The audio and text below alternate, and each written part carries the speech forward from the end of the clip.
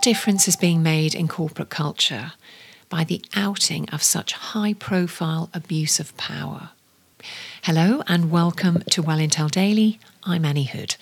This is the podcast that joins the dots on wellbeing perspective and everyday relevance.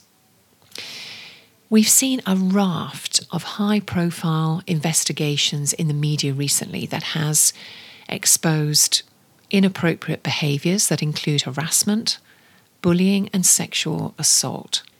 Despite the Me Too movement, poor behaviour continues, and it isn't just in high-profile organisations, it is everywhere. One of the most troubling observations has been the extent of the effect that this sort of abuse can have on a person years or decades later.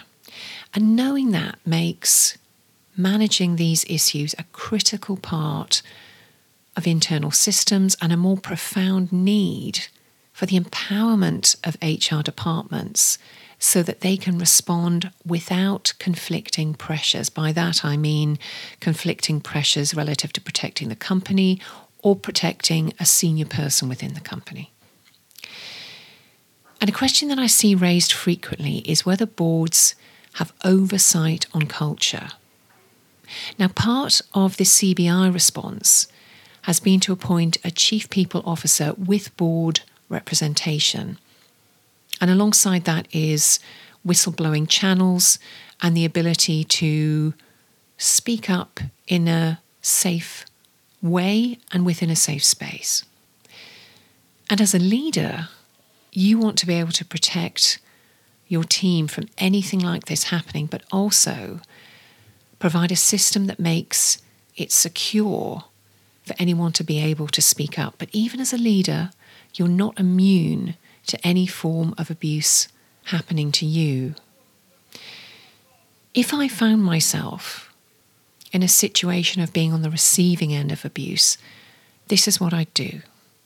I'd write down in detail what happened. Language used, location, time, date, how I felt. I'd be exacting. Detail and clarity also means credibility. I'd think back to anything I might have previously dismissed, any microaggressions that may have felt like flattery or anything inappropriate, and I'd record those too. If I were feeling confident enough, I'd like to think I'd call them out myself. I'd like to think that I'd mirror back to them what they said or did and ask them straight out what they meant by it or what their intention was. I'd record the issue with HR and I'd ask whether similar issues were being raised. I'd seek counselling or coaching to talk it through, no matter whether I thought I was okay or not.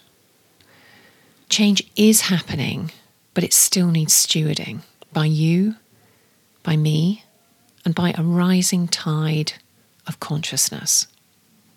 If you need support to change the culture of your business, you can find me at wellintellect.com. Tomorrow, does the present reality of climate matter more than the future threat? Do follow, share and review, and of course, be well.